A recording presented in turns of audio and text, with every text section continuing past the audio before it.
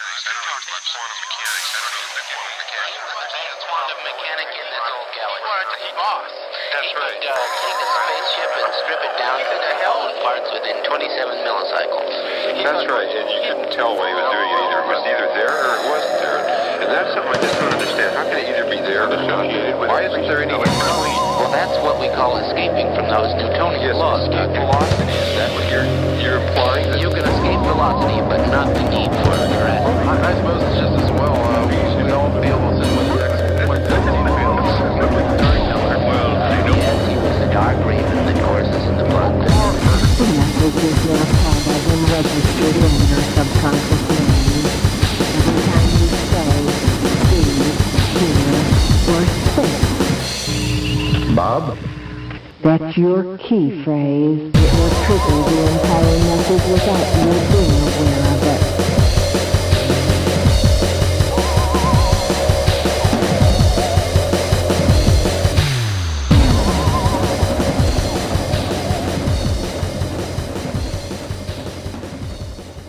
Hi there, welcome to episode 20 of Right Where You're Sitting Now. Joining me, as for the last two episodes now, is Mort. Hi, Mort. Hi, how you doing? Not too bad. And finally, we have Claire on the show with us live, I suppose. Welcome to the show, Claire. Hey, Ken. Well, thank you very much. And thanks for both of you, actually, for your contributions to the site, especially recently. It's been good. Okay, so this week we have, I guess, the person I've been trying to get on the show the most since episode 1. And Yeah, I think you mentioned that to me back maybe last June or so. yeah, it's been one of those things where it's just kind of happened and then not happened and blah blah blah, and we finally got him. We finally got Douglas Rushkoff, and I'm absolutely psyched about it. It's easily my favourite writer of his generation, I suppose, and he's kind of, to me, the natural follow-on to people like Robert Anton Wilson and all these kind of, hipster guys from the do you guys? Sure. Yeah, it's kind of cool. Definitely. Really cool to have him on, and so just have a quick look at the activity on the site this week, which is what we've been trying to do. We've obviously we had Lon Milo Duquette on last week, and that's gone really well. We've had a lot of good feedback on that. We always like having Lon on the show, and I think we're going to have him back for episode 23, along with some other guests. And obviously 23 is quite a significant number if you're a fan of Robert Anton Wilson, like I've said Yes, before. We're starting to knock out some more of the counter comic reviews. Thanks again to Daddy Tank, he's doing our MySpace Heroes section now as well at the end of the shows, and it's going really well. And also we've had somewhat of a outburst from our Mr. Mortimer here. He seems enraged by Taylor Elwood's most recent I'm not article. enraged, just trying to create controversy. But okay, well it's a bit strange, but we'll roll to Claire's weekly weird news now, and we'll see you after that.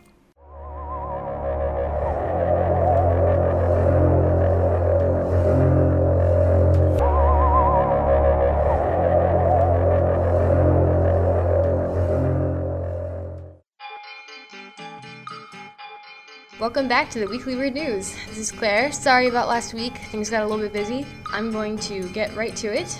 A Turkish inmate in Western Germany escaped from prison recently by hiding in a cardboard box that was promptly mailed off. The drug dealer made his escape by cutting a hole as soon as he made it out of the premises and has still not been found. A geek couple has divorced over the computer game Second Life after wife Amy caught her husband David cheating on her, digitally. In the game, people lead alternate existences with self-created personas or avatars, which are generally more suave and sophisticated than their real selves, also more attractive. When Amy caught her husband making love to a pixelized prostitute, she hired an online private investigator to check on David's digital infidelity. So it went, David had been seeing another American virtual girl for 2 weeks. She found them cuddling. The couple divorced for, quote, unreasonable behavior. 2 new flying lemur species have been found. Due to a split in the species, which is actually the species of an acrobatic primate, these, quote, lemurs have evolved to glide. In El Paso, Texas, the parents of students on a dance team laced the contents of baked goods for a rival team with bleach and rat poison. Though the food was confiscated before anyone had any, members of the rival team say they wish to press criminal charges. In Beijing, a police chief has arrested 48 of his relatives. So much for familial exceptions. He sent 25 relatives either to jail, then had the others sent to, quote, re-education through labor or punished in other ways, a report said. The offenses included such crimes as far between as stealing a woman's handbag to beating local teachers at a primary school while drunk. The police chief says, "In the first few years, I did not dare head back to my hometown to pass the New Year holiday, but now it's all right. Everyone understands and supports what I was doing at the time." Remember that baby on the cover of Nirvana's Nevermind album? He's 17 years old now and has decided to recreate the album cover. He says he intends to use the pickup line on women, "Hey, wanna see my penis? Again?" The pastor of a megachurch in Dallas, Texas has decided to issue a challenge to churchgoers. He has given the married congregants the assignment to have sex for a week straight, claiming that while he sees society advocating promiscuity and debauchery, sex should be reclaimed for married couples. Meanwhile, the American Humanist Association is making efforts in a $40,000 holiday campaign to put out ads on DC buses reading "Why Believe in a God? Just be good for goodness sake." The spokesman of the group, Fred Edwards, says, quote, "Our reason for doing it during the holidays is that there are an awful lot of agnostics, atheists, and other types of non-theists who feel a little alone during the holidays because of its association with traditional religion." Edwards says the purpose isn't to argue that God does not exist or to change minds about a deity, although he adds, quote, "We are trying to plant a seed of rational thought and critical thinking and questioning in people's minds." The group defines humanism as, quote, "a progressive philosophy of life that without theism affirms our responsibility to lead ethical lives of value to self and humanity." And last month, the British Humanist Association had a similar campaign on London buses with ads saying, "There's probably no God, now stop worrying and enjoy your life." On the other hand, religion has its purposes for others, or would, if they didn't get caught like a New York City man who tried to smuggle a date rape drug into the US by claiming the vessels holding the liquid contained, quote, "holy water." And since it is indeed the holiday season, I will recommend possibly the greatest gift that you can offer to any and every person you know, the Feng Shui Fortune Compass. Ladies and gentlemen, if you want gratitude, this is it. FortuneCompass.com is selling this winner for a mere $399. With it, you will, quote, "instantly know which directions in your environment offer you the most support possible for your potential personal success, relationships, health, and spiritual growth." Dear listeners, it is a good day when machines can directly orient us toward general life improvement and success. So, Scott, I've kind of decided to become a superhero now. A superhero? Yeah, like like a full, like saving people, burning buildings, pretty ladies, stuff, all that stuff, all that good stuff. Really? Well, what's your superhero name? Awesome Man. Wow. Don't quit your day job.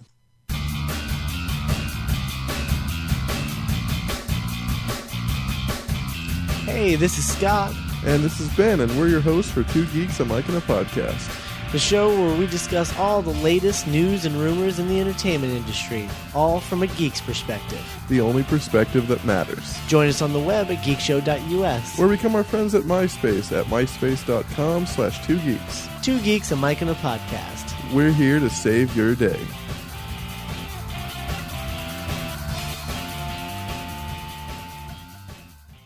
Well, normally at this point I say thanks to Claire, but Claire's here, so yeah, thanks, Claire. Well, thank you. Yeah, and keep up the good work with the Weekly Weird News. We enjoy that stuff. So, our interview today is with, like I said earlier, I'm a bit of a fanboy, I've got to admit, actually. I'm a bit of a fanboy of Douglas Rushkoff. I've read all of his books and pretty much everything he's ever written, as far as I can get hold of. And so this is quite a big deal for me. I mean, I've been trying to get an interview with him for ages, like I said, and I don't know, what kind of got you guys into Douglas Rushkoff? Well, for me, I kind of got introduced to him through the Disinformation website back in the sort of late 90s.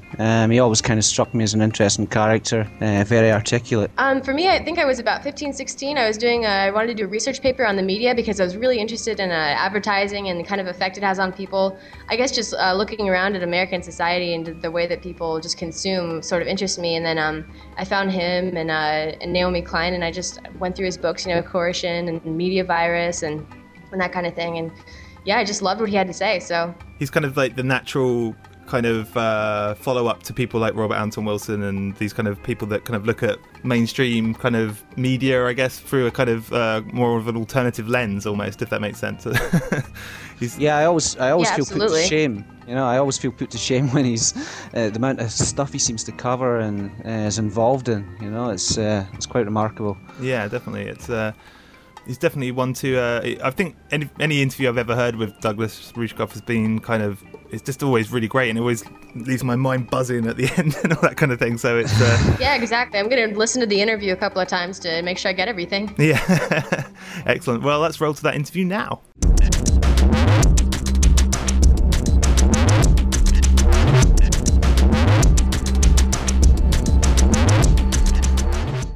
Douglas Rushkoff, thanks so much for coming on the show. I was wondering if you could give us kind of a brief biography of yourself and your work. Well, I can give you the biography that a listener might care about.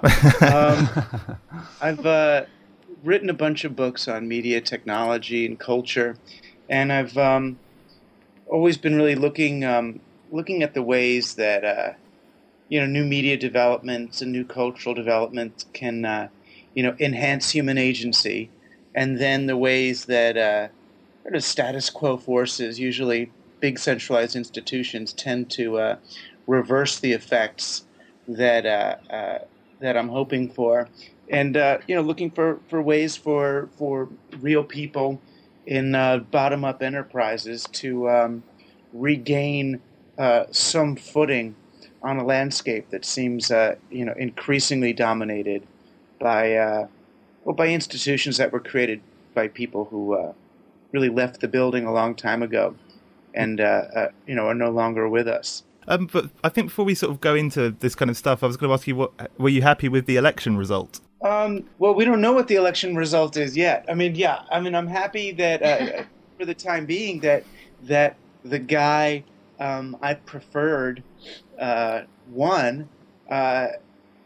Less, I think, because of his his ability, or even putting him even in less the fact that he's even necessarily in a position from which he has the leverage to create real change, but rather because it demonstrates to the world that America is capable of choosing a basically competent leader, that we're not all proto-fascists or bizarre warmongering imperialists. So I think it's important that the world understands that we as a people are in the same boat that they are, and subject to the same kinds of corruption and domination as anybody else. One thing I found really interesting was the way that Obama's campaign people kind of utilised the internet in a way that no other kind of campaign trail has in the past. I mean, he almost kind of took a kind of almost like a subcultural, countercultural approach by kind of appealing to this kind of geek culture that seems to be quite prevalent online at the moment. I was wondering, did you notice that as well? Or? Well, yeah. I mean, it was certainly a step beyond what a candidate named Howard Dean did 4 years ago. Howard Dean really tried to marry a traditional top-down candidate with bottom-up fundraising. And Obama's a step beyond that in that he's using the internet as an extension of his competency in community organizing. That here's a way to sort of mete out the various tasks that a campaign needs to accomplish to a willing population of would-be activists. So here's a way to get thousands of people to make phone calls on behalf of the campaign, or to knock on doors, or to send out emails, or to get out the vote. So from that perspective, it was really good. Where they're going to have to change their course a bit if they want to govern well, is to look at, well, what is participatory democracy from a governance standpoint? What is true civic participation? And that is something that doesn't generally get accomplished by people signing on to volunteer for some big movement or some branded organization. It tends to happen much more people contributing their own ideas, their own people actually getting involved locally. It feels good to be part of a giant top-down movement and to help get a guy elected. But putting him in office is really just the very, very first step. Now we have someone in the executive branch who is committed to not standing in our way. He can't actually do it for us. He can't invigorate civic participation, but he can, unlike Bush, he can not serve as an obstacle to that. But the genuine participation is up to us. So now how are we going to use the internet to organize, to actually create and share models through which we can develop, everything from alternative local currencies to public schools to community-sponsored agriculture. I think in some ways as well as he kind of raises the level of discourse to a more sort of intellectual level as well, rather than Bush appealing to the lowest common denominator in some respect. Yeah, that is new, isn't it? Yeah. It's like usually we like to believe that our candidates, say back in the Bill Clinton or Tony Blair era, we like to believe that they're speaking the way they're speaking because they need to appeal to the sort of dumb common man, but we hope that deep down... Wasn't that the whole thing with Al Gore, too? Yeah, exactly. But deep down we hope, well, they're actually a smart person. Whereas Barack Obama kind of forces even those of us who like to think of ourselves as high-minded, he forces us to rise to the occasion. Listening to one of his speeches isn't really the same sort of rabble-rousing that, that we saw from, Mussolini through Bush. What it really is an appeal to our higher-mindedness, to our to our better natures and to our intellect. And that's kind of a challenge. It's a little bit like work. It's like watching, public television in the U.S. It's like, oh, I get it. It's like reading The Guardian instead of one of the Murdoch papers. Yeah, tabloid, yeah. To kind of go back to the question of civic responsibility, Douglas, did you happen to catch some of the interviews that they were doing on YouTube? I think that they had a live thing going on where you could actually film yourself having you would give a question and then the candidates would respond live. Did you see any of that? I saw some of that, but they were, the YouTube were, those people were chosen. They oh, right.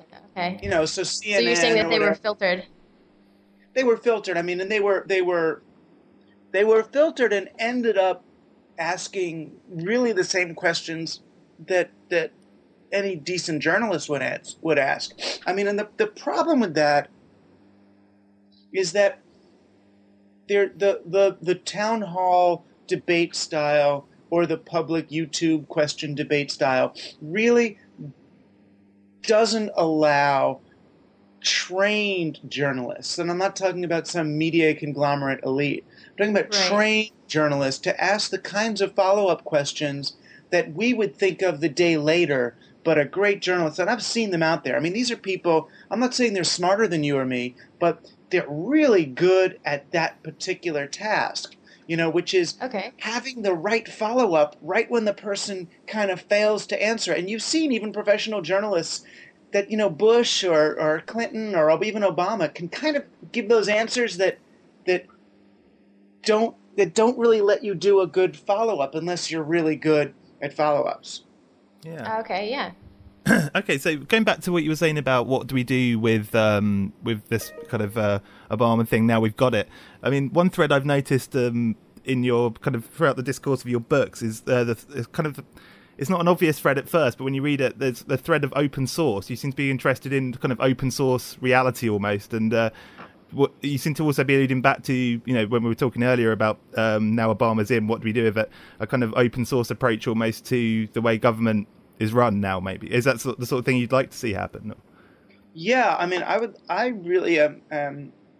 I'm always encouraged when people come to understand that the systems that we have in place are not pre-existing conditions, but they are invented institutions. And not that we have to get rid of them, but we have to understand that these were created by people, that a lot more of the world we're living in is software than hardware. And that the more that we understand that things are up for discussion, the more we can challenge some of the fundamental assumptions that are being made. Particularly today, with the economy, the notion that you have to live in an economy that has certain kinds of growth rates, or that capital works this way or money works that way, or that people are going to be self-interested. These are all, assumptions about the way the world works that I would argue most of them aren't actually true. And someone like Obama, or this kind of movement coming into power, is one that I think is more willing to deconstruct some of the models that we're using and welcome alternatives. That's basically what we used to call the cyberpunk ethic. That's the idea that originally by having access to new technologies, we could hack the culture and the economy as it currently exists. Looking back, I mean, if you look back at Siberia, you can see the kind of the influence of open source. Your views on open source reality and open source hacking, as you called it just then. How would you say the culture or the landscape rather has changed from the era of Siberia up to now present day, or has it at all? It's gone back and forth a few times. I mean, what we're looking at really is what happened between 1988 and 2008. Yeah. Over that 20 years. What we saw was a generation in the late 80s, really coming of age, and this was the so-called Generation X or the Slacker era, with the collapse of an economy and top-down institutions, really the end of the boomer era, and these ideology-based movements and themes and motivations being replaced by a much more kind of practical, bottom-up, realistic approach to the world, that wasn't based in, long-term, climactic goals, but rather more short-term, what's going on here? What are we going to do about this? And that generation ended up getting passed over, really, by the media and marketers because they seemed they were incomprehensible. This original Generation X, they couldn't be marketed to. They couldn't make them join things. I mean, even though their rate of social volunteerism was the highest in history, they were thought of as apathetic, uninterested, slackers. They were just grunge people. And, when Kurt Cobain finally killed himself, it was, okay, good, these kids are gone now, and we can focus on Generation Y and get them to do, Pop Idol and reality TV and all these, they can be convinced to be marketed to.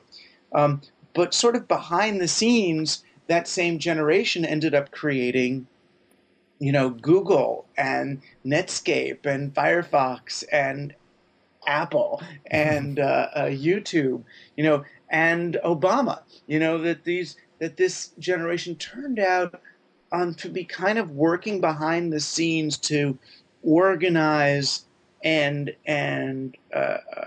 build through these sort of bottom-up, slow-moving, less climax-directed models. And this turned out to be kind of surprisingly powerful. That we have in Obama, we've got the first Gen X president. That generation wasn't passed over. That it didn't move from Clinton, down to Paris Hilton and her crowd. That there turned out to be something in between. So, we'll see just how far that can work. Well, one thing I was interested in if you'd paid any, if you'd noticed the whole anonymous movement online, the sort of open source activist group. I don't know if you can call them that really, but I was wondering if you had any thoughts on the way that went when they ended up actually protesting on the streets against the Church of Scientology, or did you hear anything about this? Or that was in the UK, wasn't it? It was worldwide. Yeah, it was huge. It was one of those things that kind of got passed a lot. The mainstream media didn't tend to really pick up on it until almost too late. Until it was almost over, which is kind of typical of open source culture in that respect. But I was wondering, I mean, is this going to be the kind of the new future for things like online activism or hacktivism as they're calling it now? Do you think it will be this kind of leaderless, bottom up kind of organization rather than the kind of previous where you had like a kind of, I guess, a charismatic leader, top down kind of approach? I mean, I hope so. I mean, this kind of thing in our culture anyway, began with the WTO protests. Hmm. And I guess the big one was in Seattle, before 9/11 happened, and people still took to the streets. And it was interesting to look at the way mainstream media covered it. I was watching it on CNN and CNBC and, the other sort of mainstream networks, and they couldn't comprehend what was happening. They kept saying, well, this isn't a real protest, this isn't a real movement, because, look, those people have a sign about environmentalism, and these people have a sign about sweatshop labor, and these people have a sign about, World Bank policy. There's no movement here. This is all random. This is nothing. And what they couldn't get was that a coalition of related movements is a real thing. And just because they don't have a single one-line protest slogan for CNBC to understand doesn't mean there isn't a coherent perspective that these people share, which is that, globalism as being practiced by the World Bank and the IMF is not productive, that it's destructive. And the fact that all these different groups can share this, the fact that you could see, big labor, marching arm to arm with environmentalists, is not an indication of a lack of coherence. That it's the opposite. That it's a good old-fashioned mass movement of people who are intelligent enough to understand that their interests are allied, that the time-tested tradition of creating very separated special interest groups in order to disempower the public against centralized authoritarian interest groups is obsolete, that it's not going to work anymore. So in the anonymous movement and this style of bottom-up, internet-based social activism, especially when it returns to terra firma, when they actually go outside and hold signs and do things in Los Angeles and London and New York simultaneously, you start to see you're able to, rather than just create the illusion of angry people, you're able to exhibit the reality of support for new ideas and for a kind of change that I don't think the political sector and the corporate sector have really seen for a long, long time. Yeah, it's interesting. I mean, another thing that seems to have exploded really in the last 10 years, more than ever, I'd say, is the kind of conspiracy culture online. And that seems to be a kind of similar approach. Would you agree with that? This kind of conspiracy culture has kind of emerged, obviously, post 9/11. But is this something that's, can you see any kind of cause for the sudden rise in mass conspiracy culture? I mean, I think ultimately, conspiracy culture arises from people's inability to attribute so much of what's happening to systemic causes. I think most conspiracy culture is actually bad for the cause of agency rather than a net positive. And it's because it can distract us from the problems that are so above ground.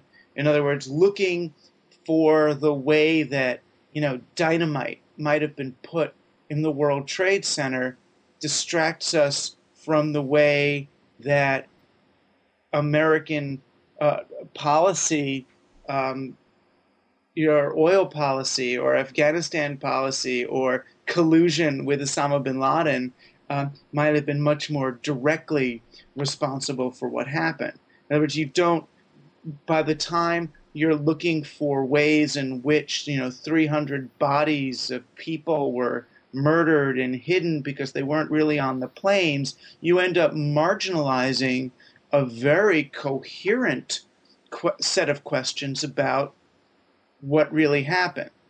Yeah. So, and it's because there's, I think, a psychological need to believe that Bush and Cheney and Rumsfeld and these people are much more powerful and much more in charge than they really are. Because if you were to really look at the level of incompetence, they're no less competent than the people running General Motors, say, but that's pretty darn incompetent.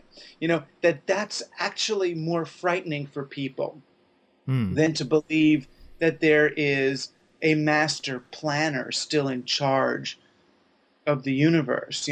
It's much more comforting to believe in an enemy up there than a clown. Yeah, I mean, that's pretty much what Robert Anton Wilson kind of believed as well, to a degree. I mean, yeah. he couldn't believe in some. I remember reading an interview of him where he said he just couldn't believe the way that some of the stuff he came up with that was so obviously just made up in his books had been taken as fact and kind of translated across onto this kind of reality created by these conspiracy theorists. It was quite interesting. Right. I mean, it's what happened. It's like the original Protocols of the Elders of Zion. Yeah. Originally started as satire. It was supposed to be funny. I mean, biting, but funny. And then it got picked up by this, some Russian guy as, let's use this as if it were a factual, as if it were real. Yeah. And that's kind of what happens. And I think he in some sense, like all of us, tend to underestimate how gripped by fear people are, and how much they really need parents, how much they want to believe that there's someone in charge of what's going on.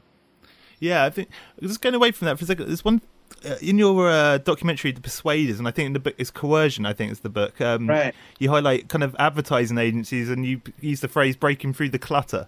I've always been interested in. I mean, that was a while ago now that the book was written and the documentary was made. Is there any? I mean, after this, how did these advertising agencies manage to break through the clutter? Yeah, to some extent. I mean, advertising itself doesn't really work. And it really doesn't. I mean, and Google will find this out in a dark way if they haven't come up with another revenue model. Even they will be in trouble. People certainly consume, and they want to consume. And advertising does function to make people want more total stuff.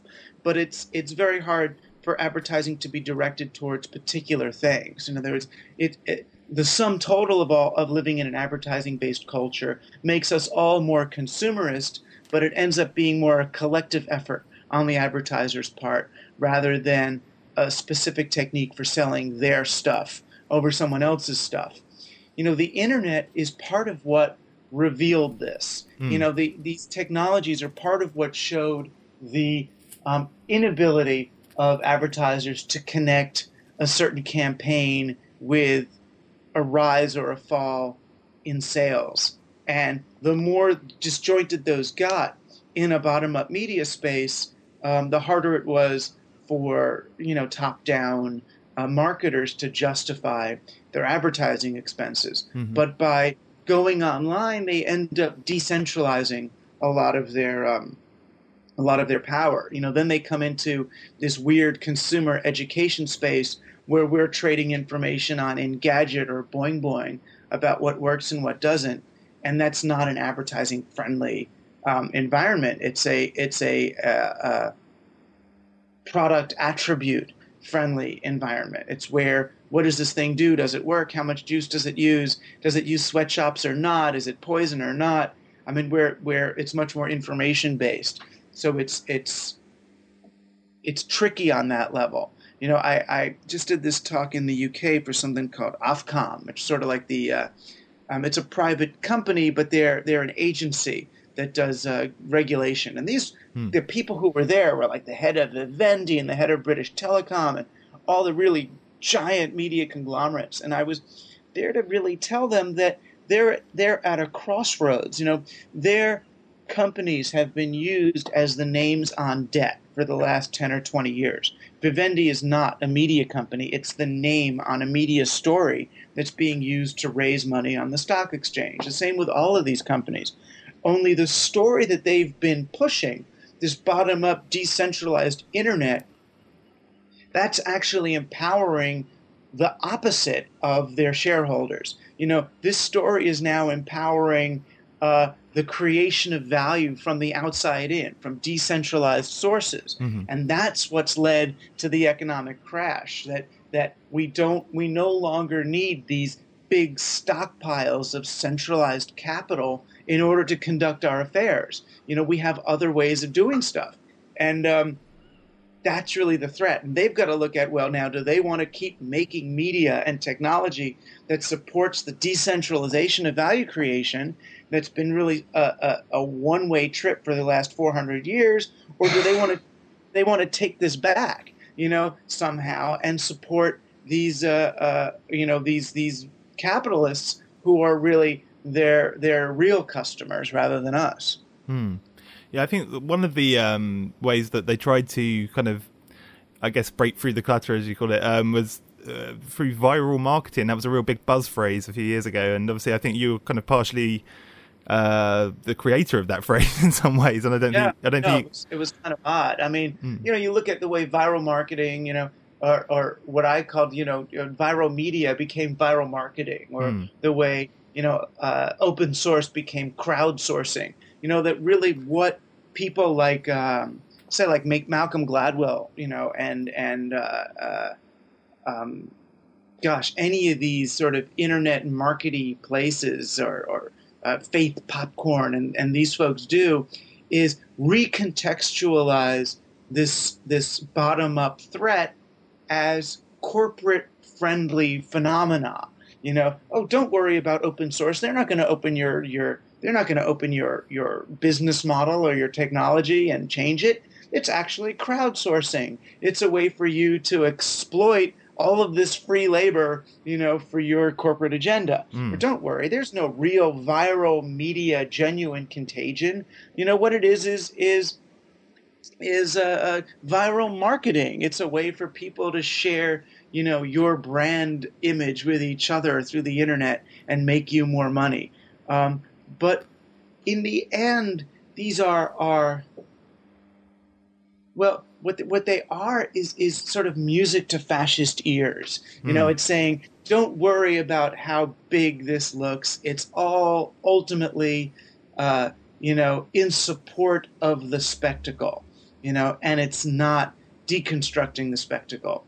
And I think that the current economic crisis is really evidence that they were wrong, that it is deconstructing the spectacle, that this hype-based form of commerce, this very specific corporate libertarian model of the market, no longer works when people have seized the tools for value creation. It was based on extracting value from people rather than allowing people to create value. And that could only work so long before there's no more value to be extracted. I mean, one thing that kind of almost amuses me is that certain companies think that they can just, they can create a viral marketing campaign by kind of just, creating some kind of wacky videos and throwing them on YouTube, and all of a sudden everyone's going to buy their products. I mean, it's kind of weird that they haven't learned that lesson yet, because you still see it. I mean, all the time. It's kind of weird. Well, yeah. I mean, they won't learn that lesson. I mean, for a long, long time. And I mean, I think there can be an ecology of multiple economic models where you do have corporations and central bankers, doing top-down production of, big things, airplanes and bridges, sort of capital-intensive projects. But that doesn't work well for agriculture or education or clothing and shoes. It turns out that a lot of that stuff works better not mass-produced and shipped for thousands of miles in shipping containers, but actually made locally by people at sustainable rates rather than ever-expanding rates. And it's going to be really, really hard to get 90% of our agricultural land back in the hand of farmers and out of big agri. That's going to be big and painful, and probably the biggest, a bigger challenge than our energy challenge. and the one that will actually kill us if we can't do it. You know, we can really lose our oil and energy and figure it out. We can actually get by. Yeah. It's our land. If we can't get our land back before we totally destroy it with, you know, whatever genetic crap that we're sticking on it, then we're more screwed. I mean, you know, I don't want to be depending on, you know, whoever it is, Biogen Corp, you know, to Monsanto and all that. Yeah, to grow my wheat on the ocean, you know, because by the time they're working that one out, we are just so screwed. It's not funny. I mean, you recently did a lecture at the Alfred Korzybski Memorial thing. Yeah. It seems, you know, your message was quite optimistic, and you know, I really enjoyed it, and rightly so. However, given the state of the current economy, I mean, how do you honestly forecast the way things are going to turn out? I mean, do you foresee collapse occurring before things improve, or can we actually intervene with a better model before it's too late? I see some people working on alternative models in the midst of this. I mean, and I mean, these are folks who are kind of like my friends, and we've been working on some of these for the last 10 years or so, and others have been working on them even before.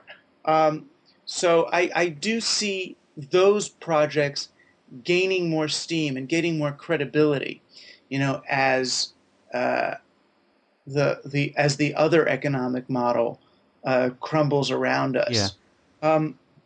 But I mean, we live in America anyway. When the first Depression happened, 90% of people were connected in some way to the production of their own food. They were connected to the land in some way. Now, only 10% of people are connected to the land in some way. So, you know, we have a society in which 90% of us are dependent on the supermarket, big agri, and long-distance food transport. Yeah, this is major.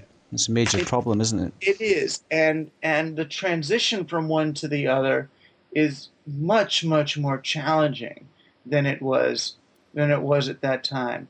So I'm a little bit less hopeful.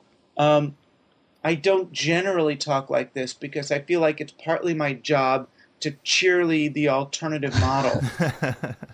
Be optimistic. Yeah, but I do see our ability to navigate and negotiate this. I mean, have you seen in other cities anywhere where I don't know, where they do eat more locally? I guess there are communities where they do grow their own food, and I mean, there's even one close to where I live. So I was wondering if you've noticed any big trends in that anywhere. Portland or somewhere? Where are you? Yeah, actually, I'm in Roanoke, Virginia. It's pretty small, but out in this kind of hippie-ish town in Floyd, you can grow your own food, and you can bring so much back with you. It's amazing. It's not bad. I was wondering if you've noticed in other towns, maybe like maybe San Francisco or somewhere, if they eat more locally, or if they have plans for that kind of thing. Because I think that there's a rising awareness in this problem. There is a rising awareness, and there are CSAs. I mean, the problem is now that community-sponsored agriculture is limited by the law in terms of what they can grow and where. You know, they can't get more fields because the fields have been set aside for corn subsidy by Big Agri. So even if they rent the fields, they can't grow anything but corn there or not corn there. So it's really these tremendous legal restrictions that, even though I think now public interest in CSA, community-sponsored agriculture, and local farming can grow, our land use policies are tilted against taking this back. And certainly, I mean, cities like New York, San Francisco, Chicago really do depend on thousands and thousands of acres of surrounding farmland that have to be exploited, and you've got to use trucks and bring stuff in. But even that agriculture can be, returned to farmers' hands rather than this kind of big agri sharecropping, whatever system that goes on. But I'm pessimistic about our ability to do it, and I do see the kinds of I do see sort of some starvation, some local starvation ahead, before we're able to wrest ourselves from that, and some extreme dependency on government cheese and stuff, people lining up behind big trucks to get food. No, I mean I do see progressive cities working some of this out in really positive ways, but I don't see that many of them. I don't see Atlanta, Washington D.C., Detroit, New York looking at that yet, and I don't think they will until people go to the A&P and see, oh, there's no food on the shelves of this A&P because A&P was unable to buy the food because they were unable to secure capital from Citibank to do their basic stocking of the shelves. Yeah. I mean, one part of your lectures that kind of always interests me is when you express the kind of economy as a non-fixed thing, in quotes there. I've always kind of felt alongside religion, the economy is kind of the most powerful, globally shared belief system. And I guess my question is what would happen if people stopped believing in the economy? Well, it would be a good thing because we don't have the economy that we're in is not the economy. It's an economic model that was put in place 400 years ago to support the interests of chartered corporations and the monarchs who were profiting off them.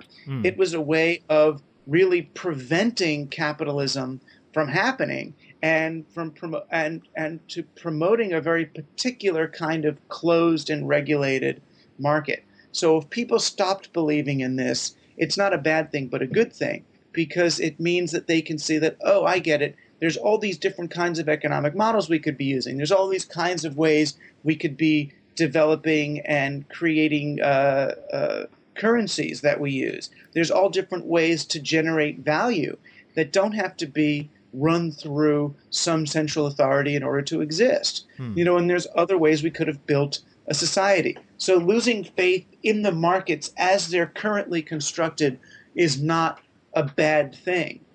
It's really a matter of seeing that, oh, this is one way of doing things. This is one kind of money. And it turns out that there are all these other kinds of monies that were made illegal. There's all these other ways of transacting that were declared illegal a couple of hundred years ago and that really need to be reintroduced in order for us to develop a sustainable rather than a growth-based society. Yeah, I think one of those examples was, I think the one you use is a local currency. Yeah. Yeah, that's... and that's a biggie. I mean, and we're seeing them develop all over the place because regular money just became too scarce and too expensive for most businesses to get.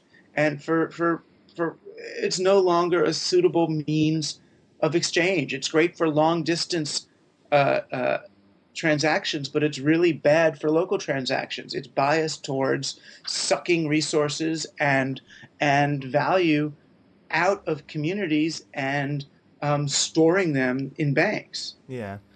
I've seen a lot of local sort of businessmen in my community. That kind of thing tends to go on already. It's a plumber might do some work for a guy who's an electrician. That kind of thing. Basic barter. I mean, and right now, barter has increased. Just in the month of October, it increased, I think, by 60% in the U.S. Really? There are these barter networks online where businesses that no longer have cash can sell merchandise, or they can put it into a pool in order to take something else out of the pool. And everyone does it at the sort of standard market rate value for their stuff. So, a paper company might put, 20,000 reams of paper into this thing in order to get, the oil they need to run their machines. So you're starting to see a lot of that because they can't get the capital from the bank to do this. So why should they trade bank capital when they can just trade directly? Yeah. Sure. Yeah. So That's really interesting. Yeah, that's good. One thing I was going to ask you about actually was in an old lecture of yours I've got, you talk about you kind of compare the Capital R Renaissance with the kind of Renaissance of the internet. I was wondering if you have ever thought about what the next Renaissance might be, or if there's any way, a predictive model for that in any way. Well, I mean, the predictive model would be, the next Renaissance would happen in 100 or 200 years from now. I mean, at least you figure even if things are speeding up a lot, if these two were 400 years apart, you figure the next one could happen. It's got to be at least 50 or 100 years away. It's things don't accelerate quite that much. No. So, I mean, if the last one, the original Renaissance, was about centralization. You know, we got centralized currency and the printing press and the nation state. Lots of top-down centralized institutions emerged. Central currency. In this one, we got the one that we're in now. We got decentralized media like the internet. Decentralized possibilities for governance through bottom-up organization. And wiki and fractals and DIY culture and a return towards local value creation. If we got all that, then you would figure the next Renaissance would be a re-centralization, but at a higher level. It would be a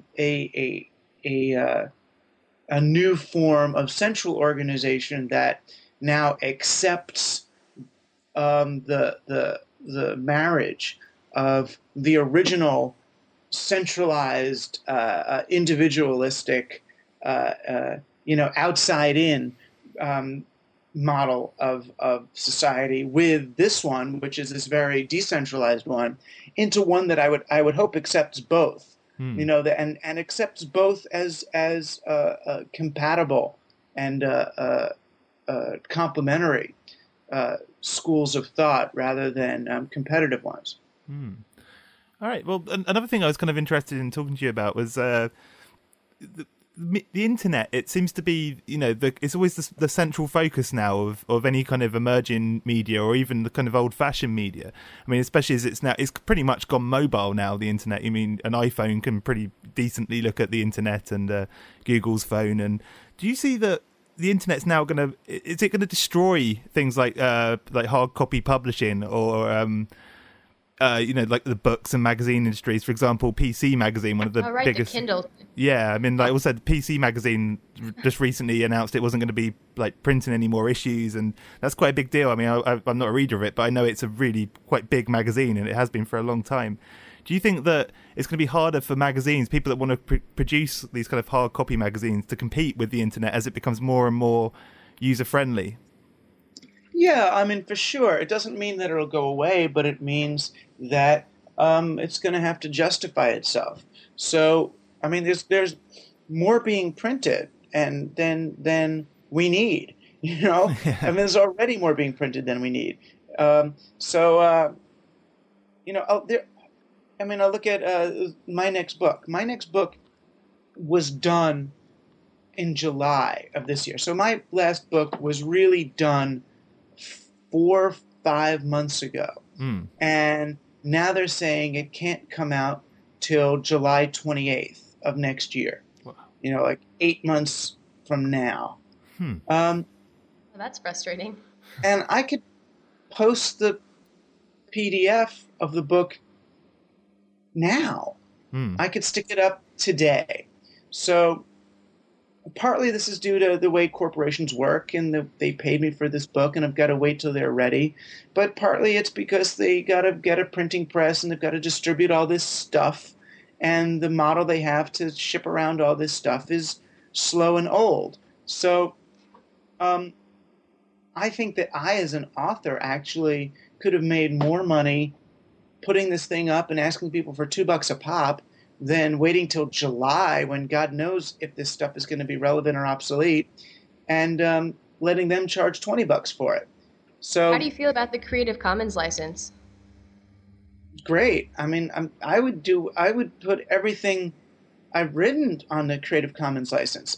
My only obstacle to it is my publishers think that it's bad for them when it's actually good for them. I think it was a great idea. I mean, and I think you don't even have to use it if you don't want. That's the thing. It's not like being for means everything has to be on it. It's like, go copyright it in an old-fashioned way. Make people pay if that's the way you want to do it. And that's not bad, that's fine. There's certain things I wouldn't want. I don't want a Creative Commons, my daughter's face or something. That's her. I don't give fair use to that. One thing I've noticed that the internet may be doing in a way is kind of filtering out a lot of the kind of I don't know, kind of crappy magazines that you can get out there, and they seem to be kind of making the more niche magazines more popular in a certain way. I know in the UK we have a magazine here called Rock and Roller, I think it's called, which is kind of like completely focused on underground music and kind of niche music.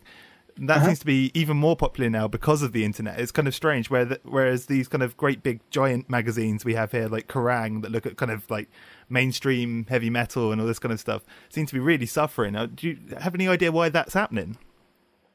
Well, yeah, I mean, you want to have something in your hands that comes from a culture or a place that you that you want a connection with. You know, I don't need a connection with Time magazine. You know, Yeah. you know what I mean. I don't feel anything, but the more like a zine it is, the more it comes out of some cottage industry. You know, the more it's of a place or a world, the more I want that physical souvenir, you know, that thing from there. So even, you know, oddly enough, even a Make magazine, which is largely about technology and internet things, you want the physical, the physicality of that because it connects you to that culture. You walk around with it, people see you with it. It's a badge of your membership in, you know, in a world, and that's that feels good. Yeah. I mean, I guess another thing you work with, I mean, you don't just publish books, but you're involved with the comic industry as well, and you've recently finished a series called Testament. Is there any, right. How is that, how does that differ to the kind of the book publishing world? I can imagine it's quite a different kind of environment to be a part of. Yeah, I mean, there are, there's similarities. The big difference in the comics world is that the writers are really nice to each other. You know, the book world, particularly the nonfiction book world, feels a little bit like an intellectual Las Vegas, where people are trying out ideas on each other and then racing to get them published first. I mean, I don't feel like it's a collaborative community, and it feels as if our debates about issues are much too closely tied to our sales as authors. You know, the one who wins gets the most book sales. Where I feel in the comics world that we are part of a mythological heritage, you know, that we are building the metaverse together, you know, that we are, you know, that we're working together on the shared and overlapping mythologies of our culture. And, you know, when I come up with an idea for, I came up with an idea for a Superman, one of those, you know, a four-part, you know, Superman story about basically Superman versus Deepak Chopra. You know, that there's this, you know, that there's this guy. I mean, he would be, you know, more of a sort of self-improvement charlatan that's giving everybody out there, you know, the sort of magical abilities that Superman has while draining Supermans. And, you know, I had these ideas for it. And, you know, I'm at this party with a bunch of comic guys, and they all start contributing to the idea. Oh, then have them do this and have them do that. No, it shouldn't be 3 parts. It should be 4, so the 4th one can do this. They're not looking for credit or a handout or anything. They're actually sharing ideas because in comics, they realize there is a bounty of ideas. There's more ideas than any of us are ever going to have time to put in comics. Whereas in the sort of book world, it feels as if these are kind of, a lot of them are sort of dried up magazine writers, that there's a dearth of ideas, that there's not this sense of bounty. And the reason there's a dearth of ideas is because people are scared to share their ideas. It's a sort of self-fulfilling prophecy. Because they're not collaborating and cross-fertilizing, there's this sense of, you know, writers are sitting alone trying to squeeze ideas out of their butt and and make all this money off them. And that leads to this very sterile, boring, culture. So I think that's So it's more of a a problem. competition sort of thing. It is, and less of a collaboration sort of thing. Yeah. I mean, you've obviously done some work on. You've written a book about Judaism. Was writing Testament kind of a natural kind of space for you to go into in the comic world? Yeah, I mean, it's funny. I mean, I thought it was the long shot of all the things I pitched to them, but it was the one that they ended up liking the best, and it was a good way to. Well, it was a good way to kind of exhaust, the years of research I did for that book. I mean, I did, a lot of deep mining into Torah and Jewish lore over about a decade or so of reading that ended up being largely rejected by the Jewish establishment when my book came out, because the Jewish establishment is mostly about sort of defending Israel or defending a certain view of Israel, and this kind of inquiry is seen as superfluous to that and thus destructive to that. I mean, it's not that anything I said in my book was anti-Israel, but it's like, no, you don't want Jews work talking about the open source tradition or Midrash right now. Jews should be working on the big problems, which is intermarriage and getting people to join temples and supporting Israel. So the whole notion of this sort of open source inquiry into Judaism and this sort of deep look and turning over what is Torah really saying, what's going on in there, who were these patriarchs and what were they about, was sort of seen as superfluous. And so the whole book was pretty much rejected as unnecessary or wrong. And the comic book gave me a chance to really communicate with a different audience about, look at what's going on in these stories. Look at, all of the kind of on the one hand, the sex magic and the empowerment and the DIY open source, let's write our own laws, let's fight the fascist worldview of the Pharaoh with a new worldview of bottom-up participatory democracy and world creation, and showing where the evidence for that, why, if you actually read Torah or Bible, why you might well come up with that rather than this a thing that the so-called Bible thumpers come up with instead. You end up with a radical take on the world, not a conservative one. Plus, it's very relevant to today's society as well, I think. Right. Yeah, well, I tried to marry it to this whole, monopoly of currency idea. You can really look at Torah as the story of how, this guy Joseph went to Pharaoh and taught him how to exploit the scarcity model of currency. 7 years of feast, 7 years of famine, and this is how it's going to work. Everyone's going to be indebted to you, and you will be in charge of the universe. And then realizing, oh my gosh, that was a really bad thing to teach a dictator how to do, because look what it led to. So that, all the Israelites escape and develop an alternative culture. And that's a pretty straightforward view of what is there, but a view that most people really haven't engaged with or haven't considered. And comics are a great place to say, what if?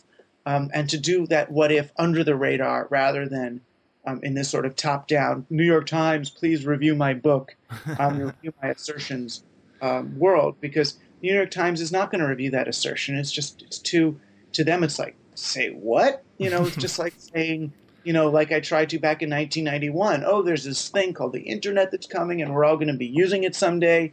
The New York Times is not the place to have them consider whether the internet's really going to happen or not. Certain places online, I've noticed that you, at one point at least, seem to have an interest in the occult. And I was wondering, did you study this in some respect, or what was your interest in the occult? I don't know. I guess when I was a little kid, like 9 or 10, there was the series. It was in the grocery store called Man, Myth, and Magic. Did you guys have that over there? Yeah, I think we did. Yeah. It was this weird magazine. And that was coming out around the same time that these movies like Chariots of the Gods and people were like sitting in pyramids and putting their fruit in pyramids to keep it fresh. It was like this super early New Age movement. And there was this guy, Hans Holzer, who was like a ghost hunter. And he used to go into houses and he would talk on the radio about these ghost hunting things. So that was my main interest as a little kid.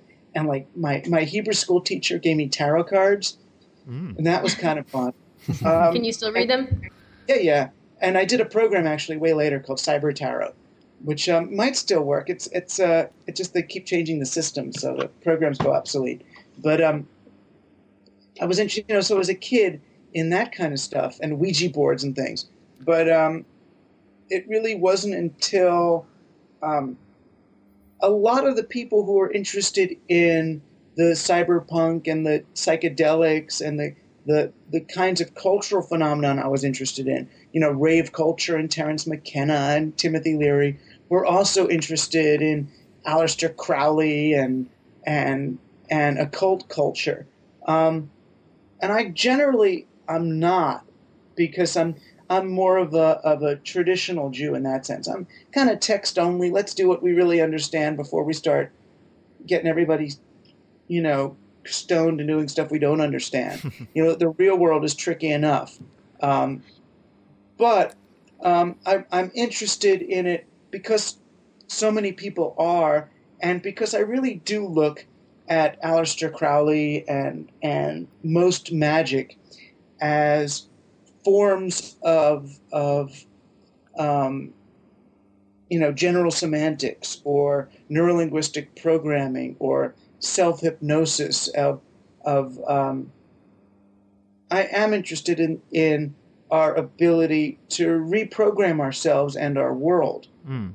Your book, Stoned Free, that you wrote, sorry to interrupt, your book from I think 1995 that you wrote with Patrick Wells on how to get high without drugs, I found really interesting. Are you still into that kind of thing, or are you still occupied with, I guess, consciousness change and such? It was interesting. I wrote that book. That book was originally in like 1988 or 89, and then we published it with something else. That was a weird situation. He was a guy who was really into all that stuff and said he'd give me $10,000 if I wrote this book that was his idea.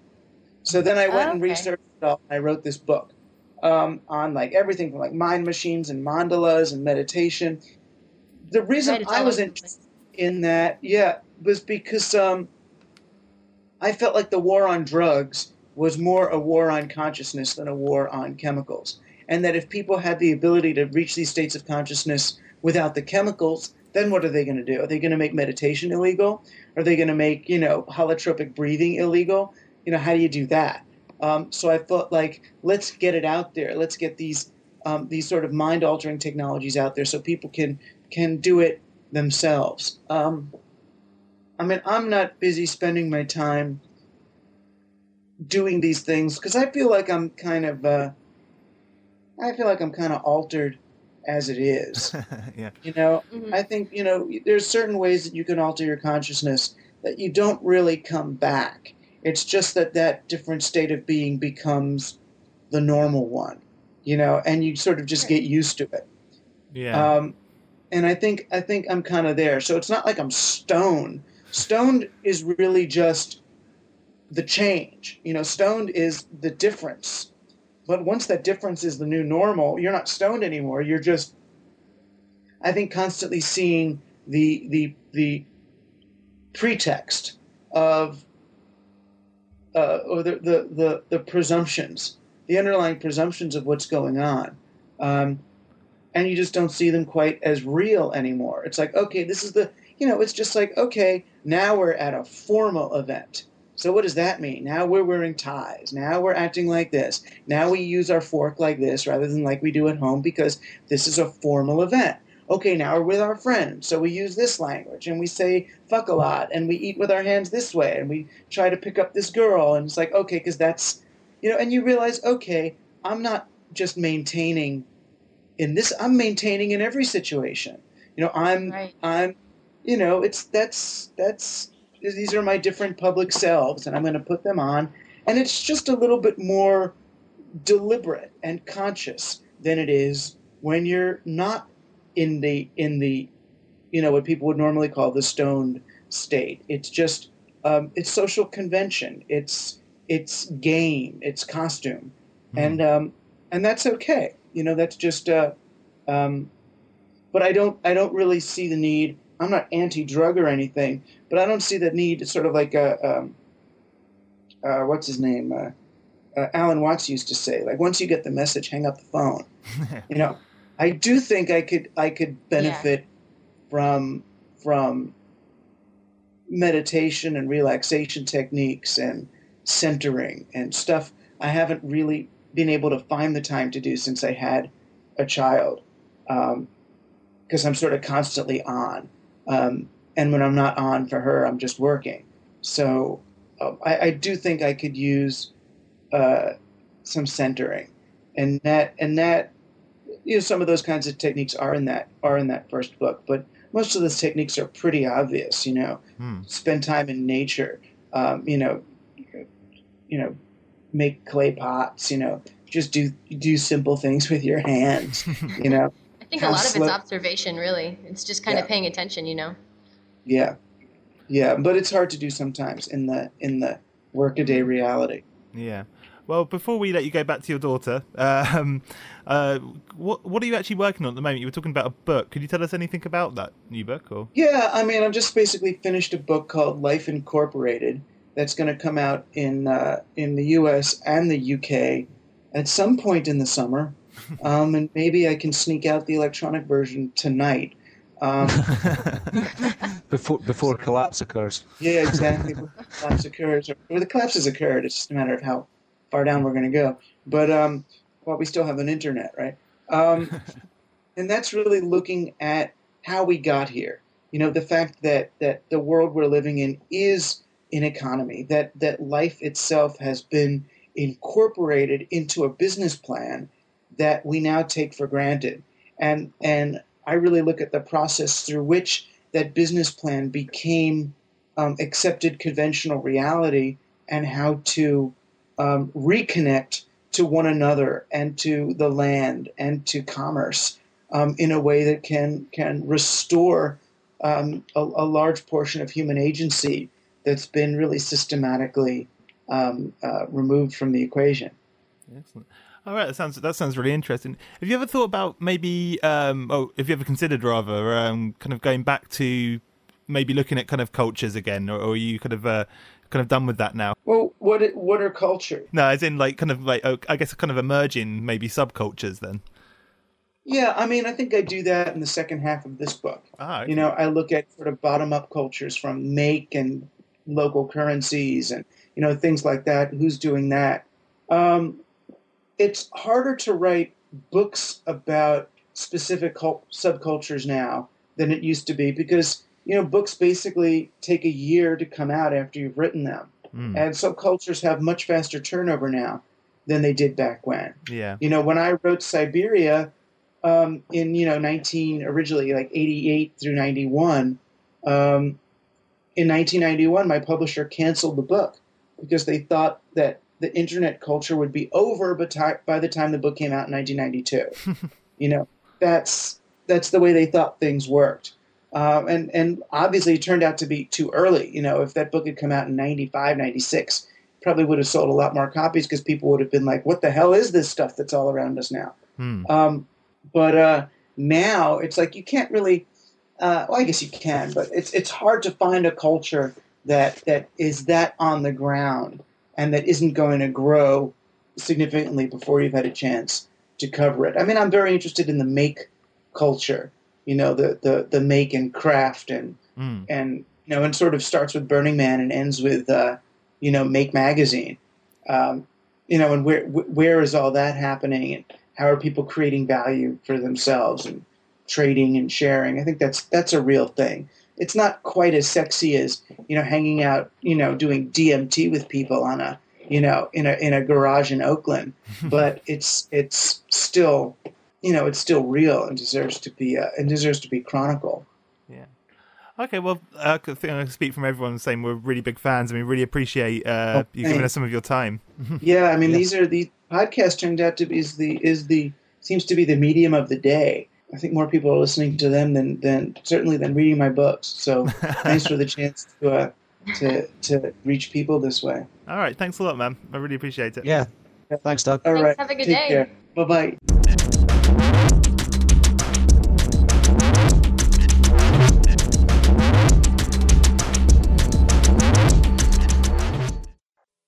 Erie Radio, opening the door to the unknown. Listener feedback. Really looking forward to the new episodes, so keep up with your work, guys. Thanks. Interviews. There's so many movies, so many documentaries, even books that come out that have factual information in it that maybe, this is a gradual way of kind of educating the public as to what's going on. Visit Erie Radio at www.erieradio.com.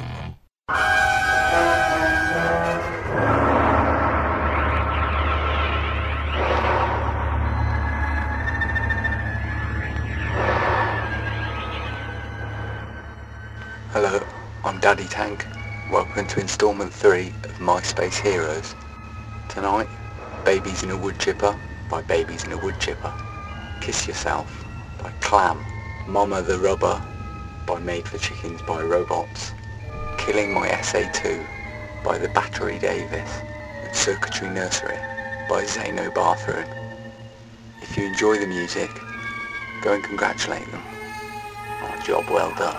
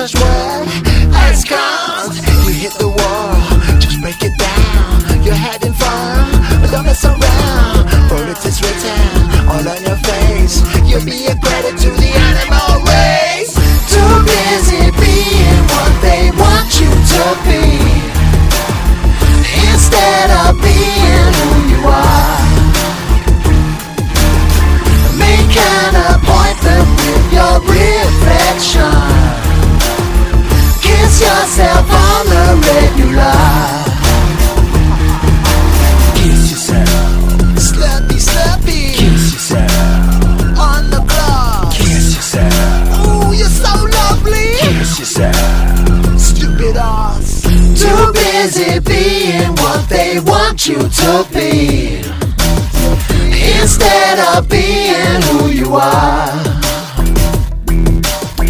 Make an appointment with your reflection.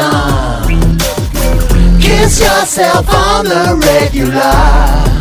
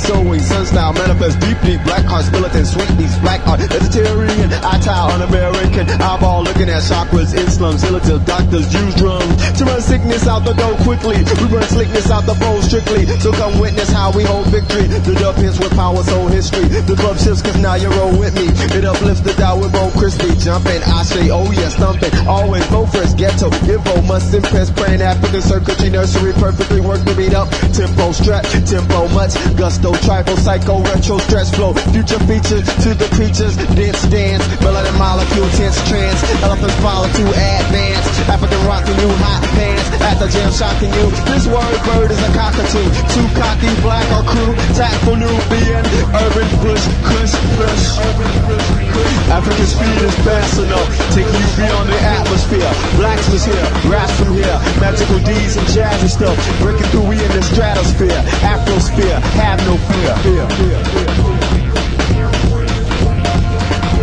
Right on, brother, sister, black or black, sideways, snake crawl to the ASP, subtle, bubble, set on, head on, jet on, get on down, sound, pound, crown, bound, to the booty bounce, to the beauty sound, in the city bump, at a carnival, diabetes jump, at an audible known, tone, zone, drone, home, shown, blown, on, drone, then, bone, then, grown, then, don't, then, on the sun, always from some super drum, phenomenal choreography, incredible, some biology, impeccable, black psychology, the syllables, volley, balance, the originals, we are sonically, original, star ecology, from hither, with the weak heart, speak parts of ancient sentient brains and infinite Gourmet Jubilee Tuesday musically sculpted Rockhead, pulpit, cha-cha church Brand African circuitry nursery perfectly worked to beat up Brand African circuitry nursery perfectly worked to beat up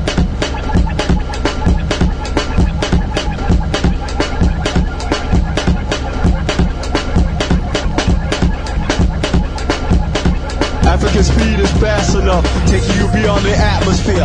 Blacks was here, raps from here, magical D's and jazzy stuff. Breaking through, we in the stratosphere. Afrosphere, have no fear, taking you beyond the atmosphere.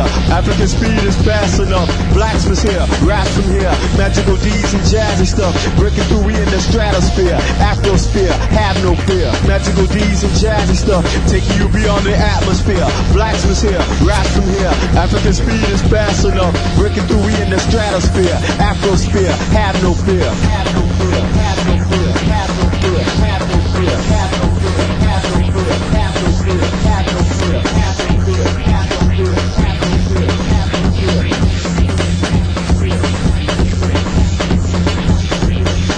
fear.